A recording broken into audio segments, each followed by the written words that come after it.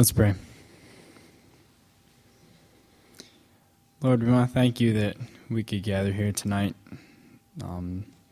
as teens and as people who are all like each other, and that we could learn from your word. We want to pray that you bless Brother Gary for sharing with us. And Lord, you know each one of us, and you know exactly what we're struggling with, and what those fears are that we have.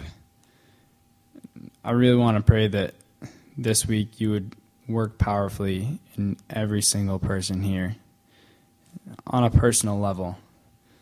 It would make it very clear to them that these fears that sometimes we want to ignore that we even have, that we just want to push down and repress.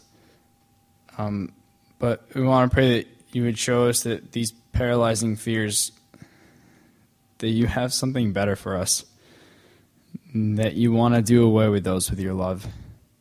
And I know that you can, Lord. I know that you can show every single person in here just how much they're worth to you and what you want to do in their lives. And I really pray that you would just make that clear to everyone. I want to pray that you would be with us throughout the rest of the night and on into tomorrow. In your name we pray. Amen.